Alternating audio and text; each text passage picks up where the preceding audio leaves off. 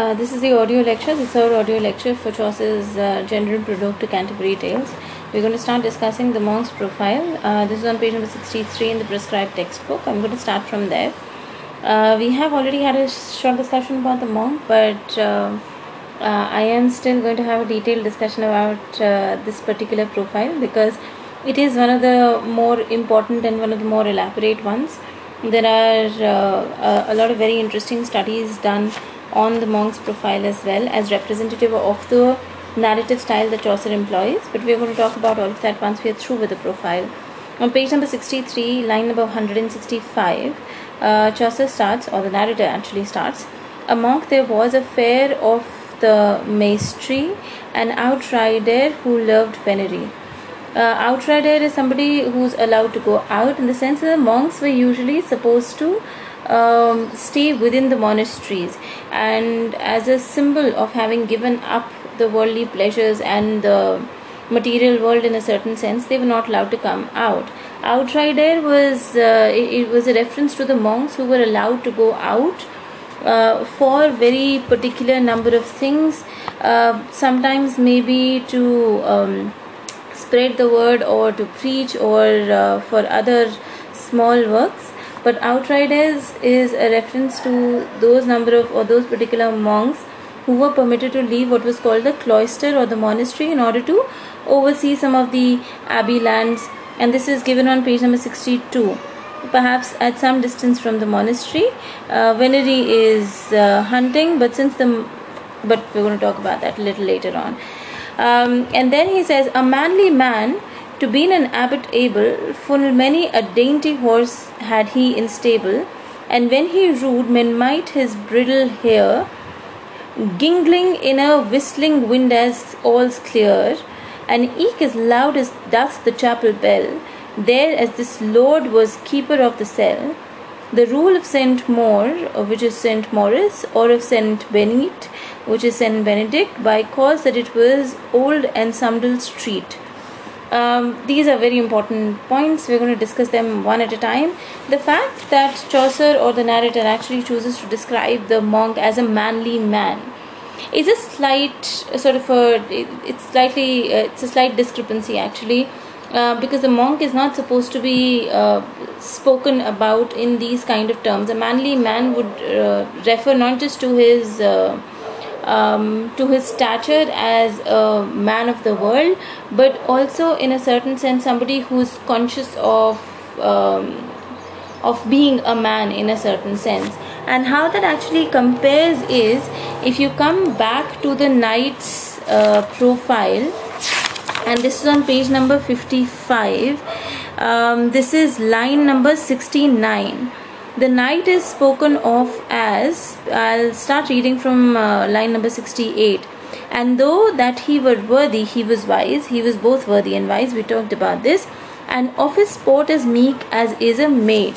Now, the knight, who's actually the manly man in a certain sense, because he goes to war, and his profession, his social stature is because he goes to war and he indulges in violence, is considered, or he is described as somebody who is both courageous, he is valorous, but also he is wise, he is intellectually superior to a lot of people, he is genteel, but also he is meek as a maid.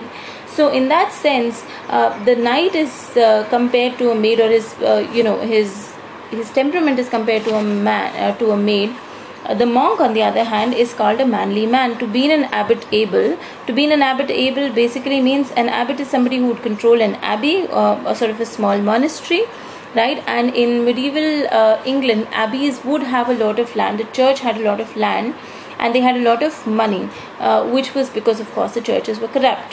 Right, the church, the monasteries were corrupt. They would take a lot of land. They would take a part of the taxes also, and this was a very common point on which the estate satires sort of, criticized the church as well as the people who were associated with the church. And so, to be an abbot able, the narrator is saying that he was so good at his job that he could have been an abbot also. He was good enough to become an abbot, to actually take care of a whole abbot. But this particular phrase is also important, because all the other characteristics of the monk from here onwards are ones which are not at all associated with the duties that he would possibly have as member of an abbey or as a monk, as a member of the church at all. All of the characteristics associated with a monk are those which would ordinarily be associated with a landed gentleman, with lower aristocracy, with somebody perhaps like a Franklin or somebody like a lower knight, somebody who is very much a part of the world. He likes to hunt, he likes to eat well, he likes to dress well, he likes doing all of those things. So if at all the narrator is saying that he is good enough, he is able enough to become an abbot, either it's an ironic sort of an undercutting of what the profile of the monk is going to be from here on onwards, or it basically means that he's so corrupt that he would fit absolutely well as the head of a medieval English abbey, because everybody is corrupt and so is he. So he is very much he's at the head of the game in that sense, right? Full many a dainty horses had he in stable. Dainty basically means fine, of fine condition, of fine birth, of fine breeding. Again, having horses or having large stables, maintaining all of that would require a lot of money. It would be associated with landed gentry, not with a monk who was supposed to be sort of a beggar, right? And when he rode the horses, men might, his bridle here, bridle is the bridle with which you control the horse, with which the riders control the horse, and his bridles could be heard gingling, as in jingling, or chiming in the whistling wind, as all's clear, as clearly his bridles were so sharp, they were so fine, they were so decorated that they could be heard as loud as that the chapel bells. So the chapels would have, the prayer halls would have chapel bells, abbeys would have chapels which would have bells which would sort of mark the day, mark the time of the day constantly. So the bell would toll, and then monks would know that it's time to eat, then the bells would toll, and then the monks would know that it's time to pray, and so on and so forth, right? So the chapel bells had to be really, really loud. And in a sense, what the narrator here might be implying, and this is something that Harit Nagurathan points out, he says that it seems as if the monk hears the call of the bells of the bridle of his horse rather than the chapel bell, which is what he's supposed to hear, right? So his priorities are completely distended in that sense.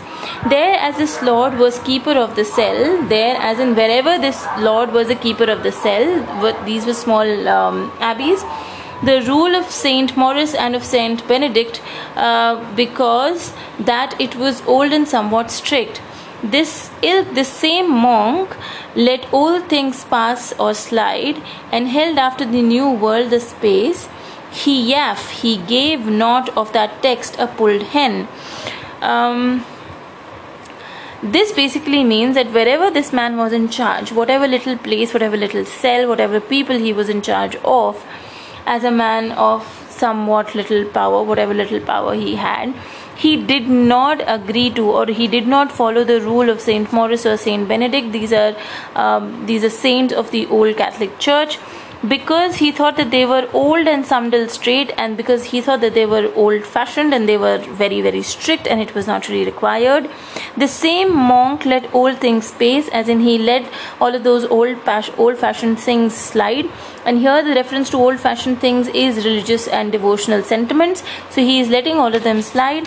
And held after the new world the space, as in the space or his world or the space that he had control over, it was maintained after the new world. And the new world is the world of the merchants. In a socio-economic sense, this was a world where industry, where bourgeoisie, the bourgeoisie portion of the society, it was coming up. So the merchants had a lot of money, and from being a primarily religious society, they were moving towards becoming a primarily mercantile society. And you see that in the profile of the monk over and over again, that instead of having religious inclinations, instead of being guided by religious sentiments, he is constantly being guided by money and by luxury, by material luxury, which is what the world or the society was also moving towards, towards greater industrialization, and also towards a greater emphasis on material prosperity. And more material prosperity basically corresponded with more social, economic and political power, more importance. He gave not of that text a pulled hen, hen. Yeah, and a pulled hen basically means he did not care two hoots about it. He did not care at all about it. And here I just want to highlight that there is a very interesting discussion in one of the essays at the back, and we are going to talk about it a little later on when we have read more of this, about the many animal metaphors that are constantly used. And a lot of these animal metaphors are used for members of the church, and they're not used in a very, very good sense.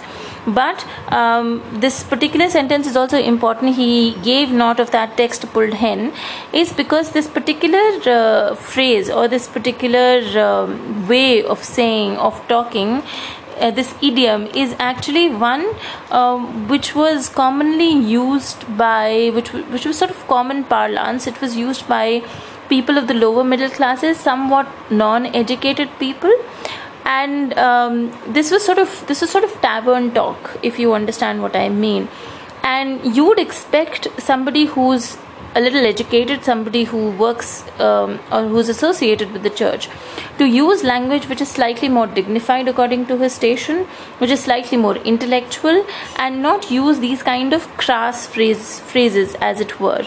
But what happens here is, and this is very important and it's very interesting, what the narrator does is that the narrator uses the same kind of phraseology that the particular character also uses. So when he talks about the monk, for example, when the monk uses these common sort of crass phrases and idioms, he also starts using the same kind of idiom.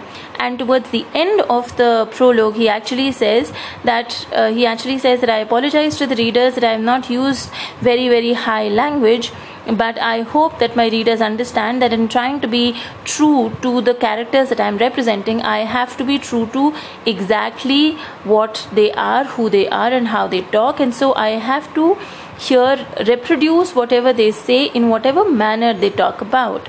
And so the same kind of the narrator sort of gets under the skin of, or follows the example of the characters that he is talking about and describing. So this was common phraseology. It was he says that of these texts, the texts of Saint Maurice and Saint Benedict, old Roman Catholic Church texts, he gave not a pulled hen. He did not care about those texts at all, the scriptures at all. That since that hunters be not holy men, nor that a monk when he is reckless. So the description of this is given on page number 62. Their holy men are not supposed to be hunters. Those two impulses are contradictory in nature, and because hunters are not seen as very, very great men in holy scriptures, so he did not consider the holy scriptures at all important, because for him hunting, gaming, having a good time were more important than scriptures. Nor that a monk when he is reckless is likened till a fish that is waterless. So a monk that is reckless, or that who doesn't do his duty, like of course this monk doesn't, is usually compared to a fish that is waterless, a fish out of water, right? Is as bizarre as that. A monk who is irresponsible, a monk who is not religious. And because the scriptures say things like these, so he says the scriptures are very old fashioned, I'm not going to follow them, I'm not going to be interested in them at all. This is to say a monk out of his cloister, right? So again, the fish that is waterless is again an animal sort of a reference. The monk constantly talks in these kind of animalistic images and animalistic terms, but Tilk text held he not worth an oyster. So he says that and this is the reason why that the monk did not hold these texts to be of any more worth than an oyster. Now nowadays, oysters, for people who are non-vegetarians, oysters are a delicacy, but in medieval England, oysters were considered to be not interesting and not desirable at all. So oysters were considered to be completely worthless as far as food is concerned. And I said his opinion was good. Now this particular sentence is also, if you get a question about the narrative technique that Chaucer uses, use this particular sentence. The narrator says, and I said his opinion was good. Now, in a traditional estate satire, the job of the narrator was to represent the society at large, which would be highlighting the corruptions of the various people or professions in various estates, and then criticizing them, right, satirizing them.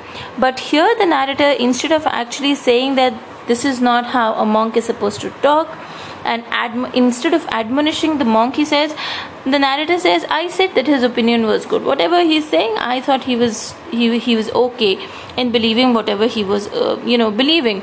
Now this introduces a sense of irony in the text. He is ironically, because the narrator says that it's okay, you can take that to be a slight extension of the estate satire to mean that even though the narrator is saying that I thought that it was okay, it also means that the corruption sort of extended to larger society as well. The society was also part of these kind of corruptions. These can't happen in a one-sided manner. But at the same time, the narrator also establishes a sense of camaraderie with the characters that he is portraying. And instead of just being didactic and just being preachy, the text becomes a little bit more human in that sense. What should he study and make himself? What basically here means why. So why should he study and make himself wood? Wherever there's a reference to wood here, it basically means insane, right?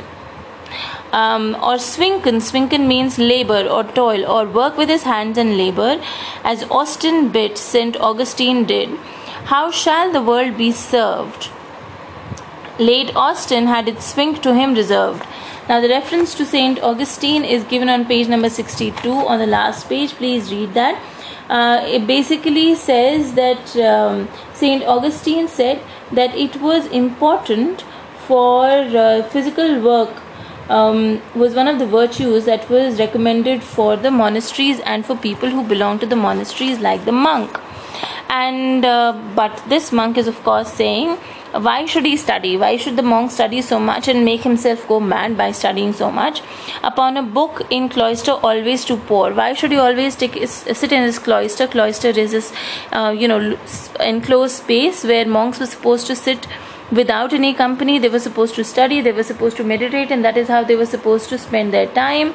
So he's saying, why should he sit in his cloister always and pore over and constantly just keep on reading books and not do anything else, or swinken or work hard with his hands and do a lot of labor, as Austin bid, as Austin has recommended for monks? Why should he do that?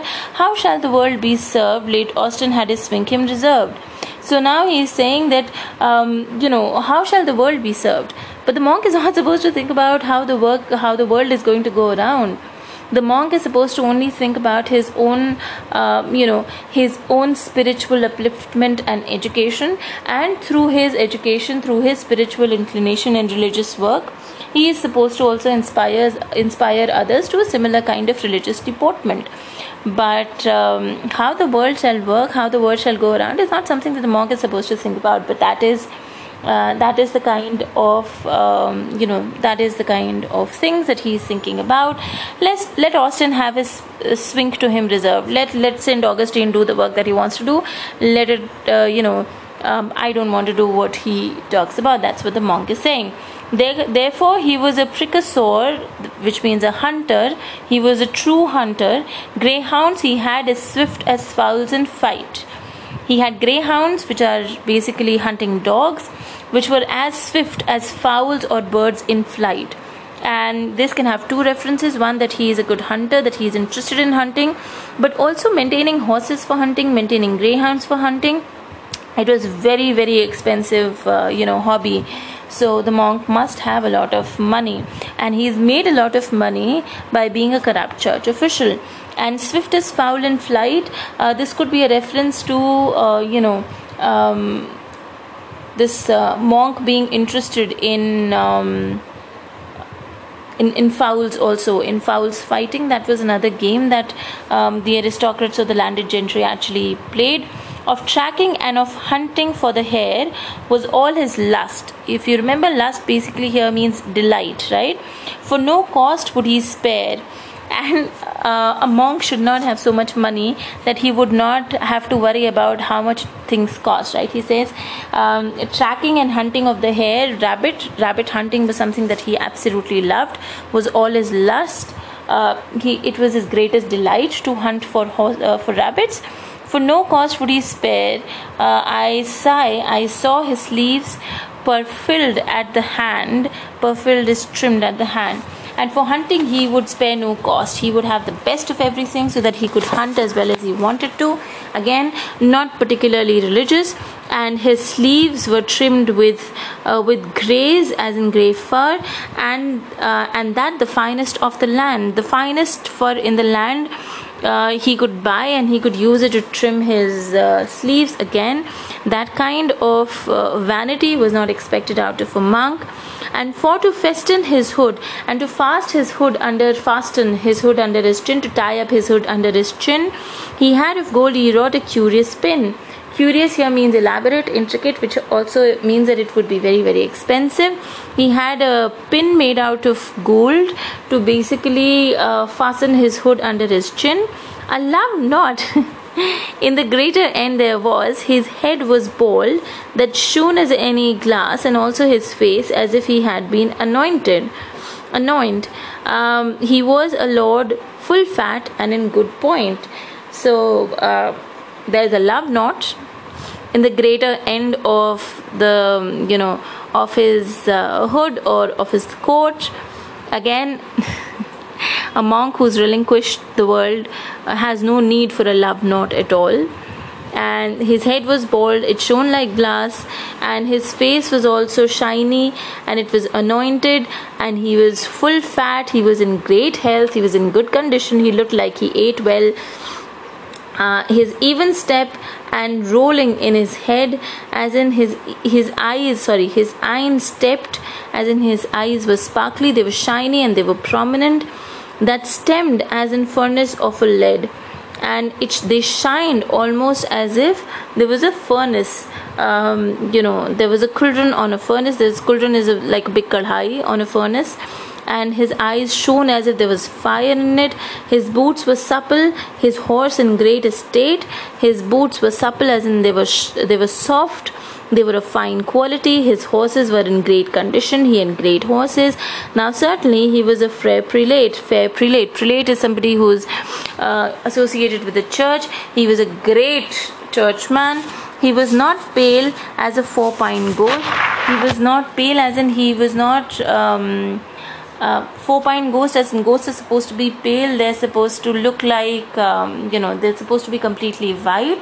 But also 4-pane could also mean undergoing the pains of hell. The reference is given on page number 64.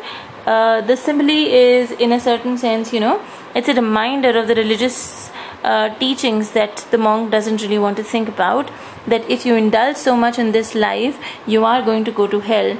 But looking at him, it didn't really look like he was in hell or he was going to hell at all. He looked very, very healthy.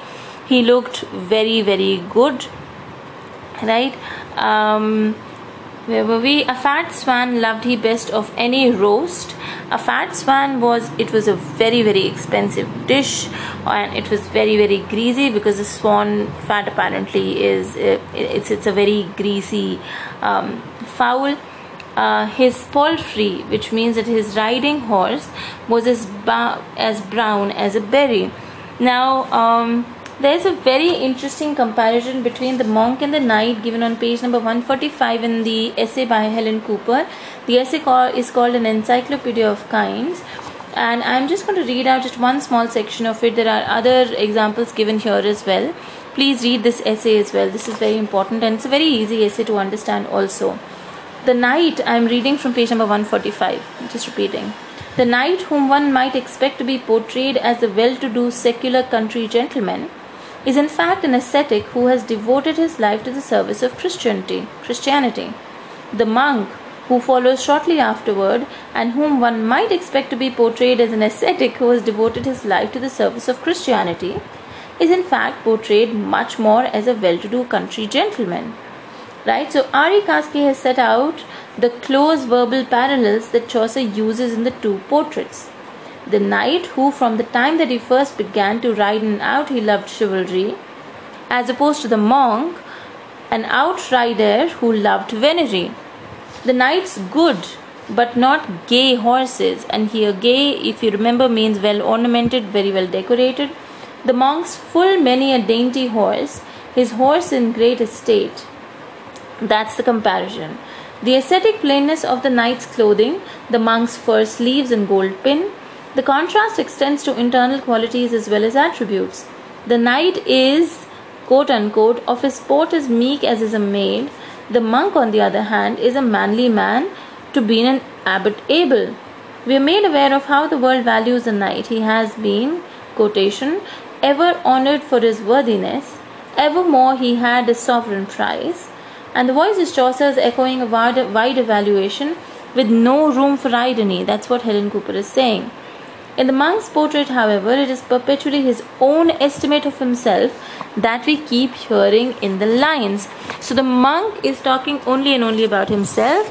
We don't know what others think of him. The knight, on the other hand, seems to be estimated constantly by other people, right? So his qualities in that sense have been validated as opposed to the monks. The next profile that we'll be discussing is the friar, and the friar is also, a criticized and a slightly negative profile. You'll find a lot of irony here as well. A friar there was, a wanton and a merry. Merry is somebody who's playful. Wanton is somebody, wanton is also a similar word. It means somebody who's licentious, somebody who likes having fun. A limiter, a full solemnity man. Solemnity is solemn, somebody who's serious, somebody who is, somebody who has a lot of gravitas. A limit was the area in which a particular friar was allowed to beg.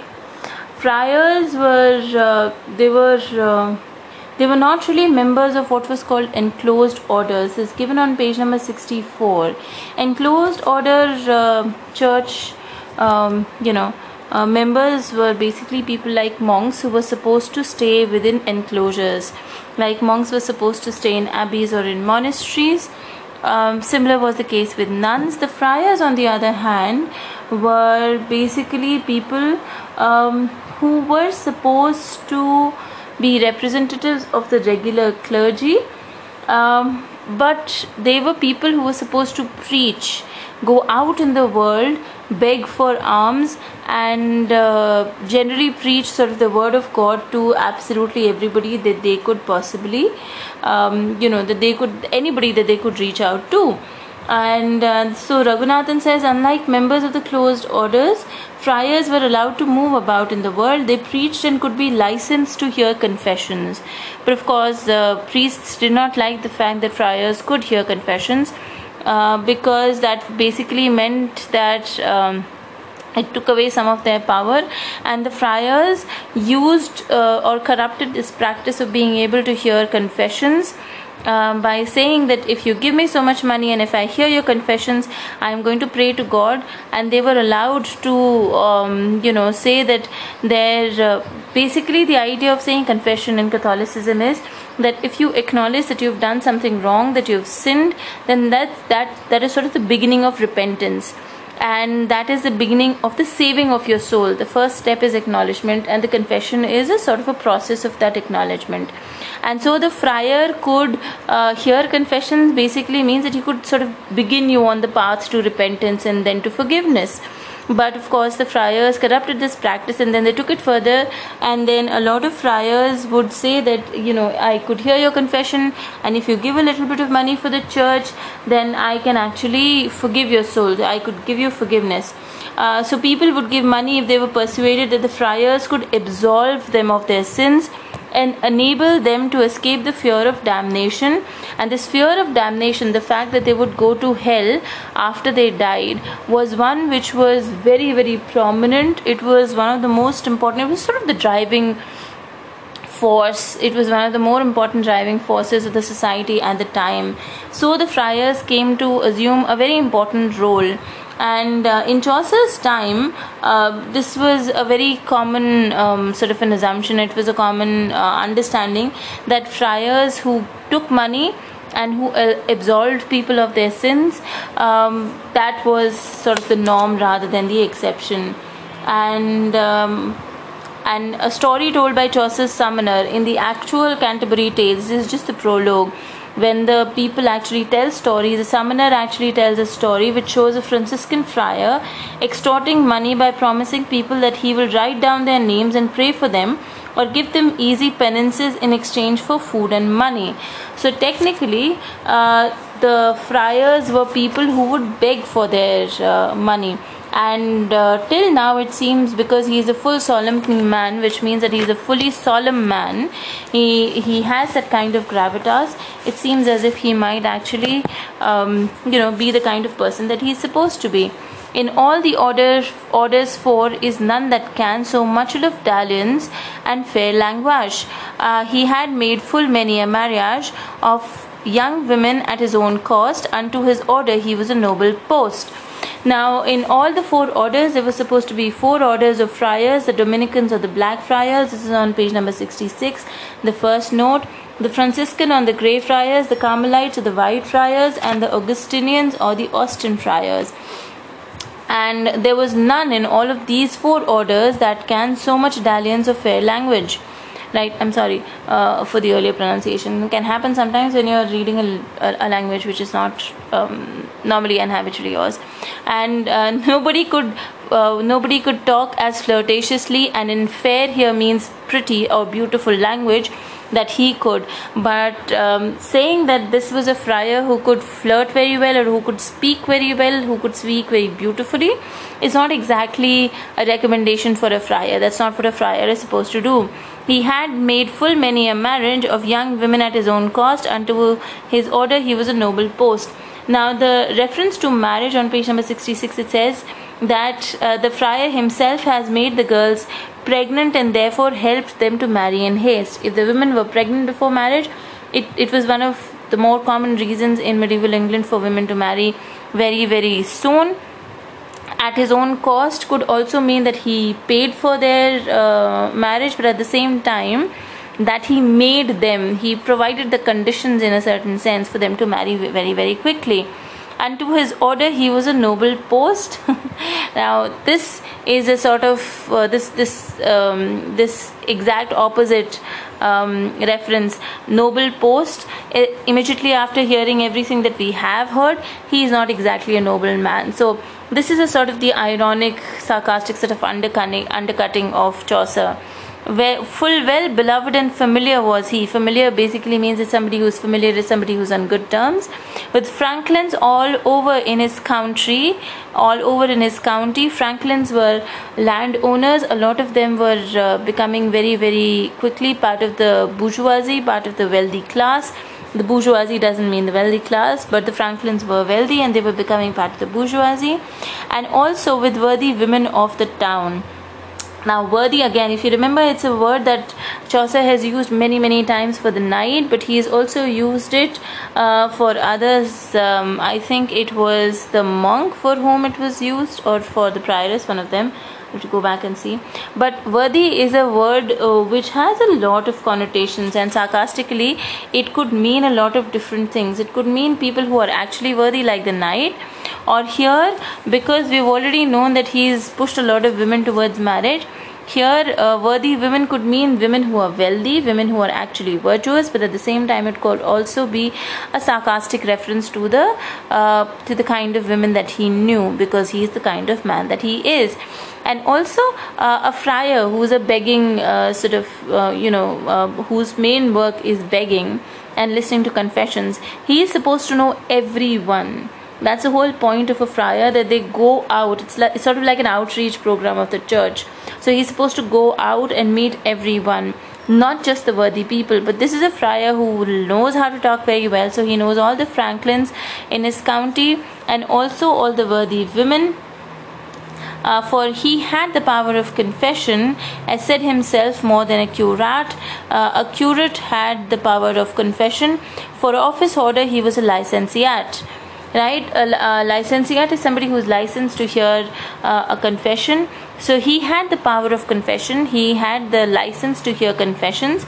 As said himself, more than a curate. He said it himself that that he had more power than a curate to actually hear the confessions. And the reference to this is given on page number 66. Please read. I have spoken about most of this, so I'm not going to repeat it. Full sweetly heard he confession, and pleasant was his absolution. He was an easy man to give penance, there as he knew to have a good pittance. So full sweetly he heard confession. He was very, very sympathetic, and pleasant was his absolution. He did not make people work very hard when he gave them absolution, but the only condition that he had, he was an easy man to give penance.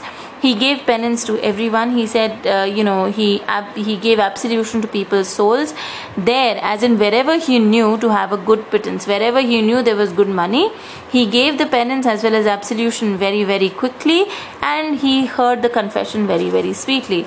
So the reference is, of course, then to the money that he received in return. For unto a poor order for to give is sign that a man is a very shriv, right? Poor order here basically means somebody like a friar, somebody who belongs to an order which is poor, an order of the church, right? A group or a faction of the church. So he says that if a man gives a lot of money, if a man gives generously to somebody who belongs to a poor order of the church like the friar himself, then he would say that that's a good sign. Then that is a sign of having made a confession. That is a man who wants to repent. Of course, this is just a justification that he is giving, and Chaucer is just having a laugh at his expense. For if he gave, he durst make a want, as in he asserts positively, he knew that a man was a repentant. For many a man so hard is of his heart, he may not weep, although him sore smart. So him sore smart is, sore is basically somebody who is very smart is hurt. Somebody who is very, very hurt, sorely hurt, right? So the friar is saying that many men are so hard of heart, that their heart is so hard, or they're not able to weep. He may not weep. They're not able to weep, they're not able to cry, which was a sign of being repentant, which was very common in confession. However much they're hurt, however sorely they're hurt, although him sorely smart, right? This means that although they're hurt very, very sorely, but they would still not be able to weep. Some men really have such a hard heart. But if he gave, for if he yaff, he durst make a want. Then the friar said that if people gave money, then the friar could positively say, he could be sure that the man was repentant, because some men were so hard of heart that even if they wanted to, they couldn't cry. Therefore, instead of weeping and prayers, men moot, as in men may give silver to the poor friars. And hence, some people, instead of weeping and of saying prayers, they could just give silver, or they could just give money to the poor friars, and that will be that. And the friar is going to give them the absolution and the penance, right? His tippet or his hood was fast full of knives and pins for to give to fair wives, right? So he had all manners of. So another thing that the friars would do is that they would carry around all of these. They would carry around little pins and little souvenirs that they would give away for a little bit of money to people, and these would be souvenirs which would have sort of religious confessions. So he would carry around knickknacks like that for to given to fair wives, to give to women, and certainly he had Meyer note. Meyer is a pleasant note. He had a very, very pleasant voice. Well, could he sing and play on a rote? Right, so rote is an instrument, so he could sing very well, he could play the instrument very well. Of yeddings, he bore outrightly the prize, right? Whenever anybody sang yeddings is ballads, songs, whenever people talked about singing songs, He sung them so well that he outrightly took the prize, that there was no confusion. He was the one who always took the prize. His neck white was as the fleur-de-lis. Fleur-de-lis is a fleur-de-lis. Fleur-de-lis is the lily, right? And this was a common comparison made with heroines of the romance. So he is very beautiful looking. He also sings very well. He also plays the instrument very well. There too, he strong was as a champion. He knew the taverns well in every town, and ever rich as in every one, hostler and tapister. Better than a Lazar or a leper and a baggaster. So he says that there too he was strong as a champion, right? So he was a champion in singing, in dancing, in looking nice, and he knew all the taverns well in every town. But then again, a friar is not supposed to know the taverns. Taverns were where people went to drink, right? And every hostler and a tapister. So every barmaids were, again, they were supposed to be very, very licentious. So he was well acquainted either with the franklins, with the worthy women of the town, or with the barmaids. And he knew the barmaids and the hostlers better than any lepers or any beggar women. Again, he chooses who he associates with. For unto such a worthy man as he, and here again you see that word worthy. It is the same word that is used for knight, but of course here it is ironic. For unto such a worthy man accorded not as by his faculty to have with sick Lazar's acquaintance. So the narrator says, for unto such a worthy man as he basically means for such a worthy man as he was, it does not suit his position and it does not suit his personality to have acquaintance with sick lepers and with people who are not fun in that sense. It is not honest, it may not advance, right? It is not respectable, and it doesn't actually advance one's position. It doesn't make one's position any better. For to deal in with no such porel, as in it can only advance one's position if one does not deal with people like that. But all the rich and sellers of Vitel is basically the grocers. The grocers were the merchants were some of the more important and some of the more prosperous guilds. So he knows the rich people, he knows the grocers, and overall there as profit should arise. And so he went, and he went especially where profit arose, where there was a possibility of a profit. Courteous he was and lovely of service.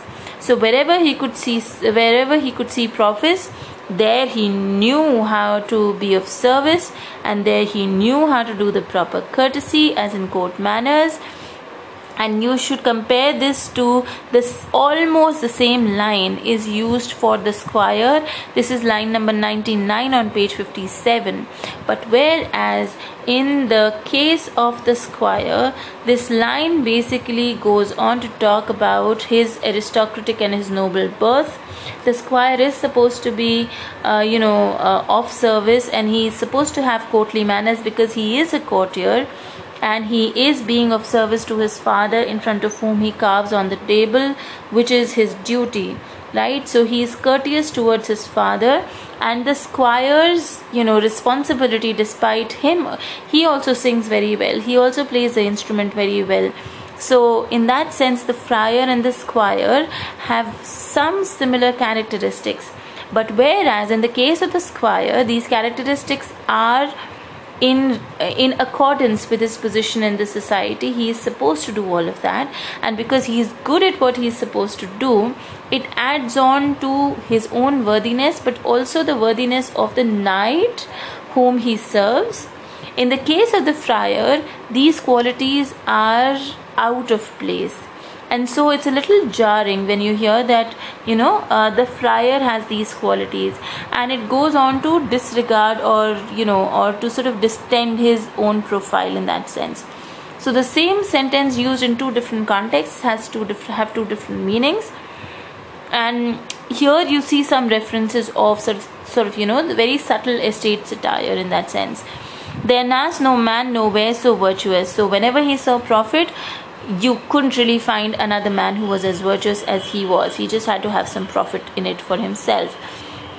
He was the best beggar in his house, and gave a certain firm, as in gave a certain rent for the ground as in permission to beg.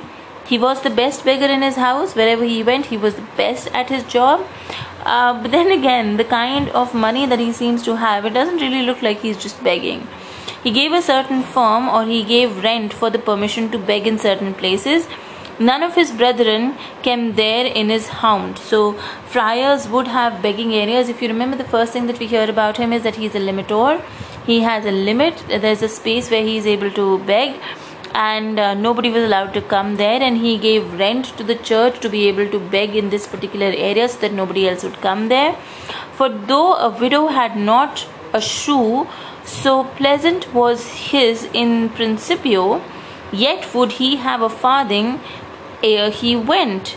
So even if he met a widow who did not even have money to have shoes on her feet, she was so poor, for though a widow had not a shoe, she did not have even a shoe on her feet, he was so pleasant in his in principio. In principio is the first chapter of the gospel. It's given on page number 68. Right, this passage is regarded with great reverence, sometimes even like a magic charm, and so on and so forth. So people could not, because this was in Latin till the time that Wycliffe actually came around, people didn't really know how to read the Bible at all, but the friar would at least know what was written in it. We don't know whether he knew Latin or not, most probably not, but he would at least know the gist of it.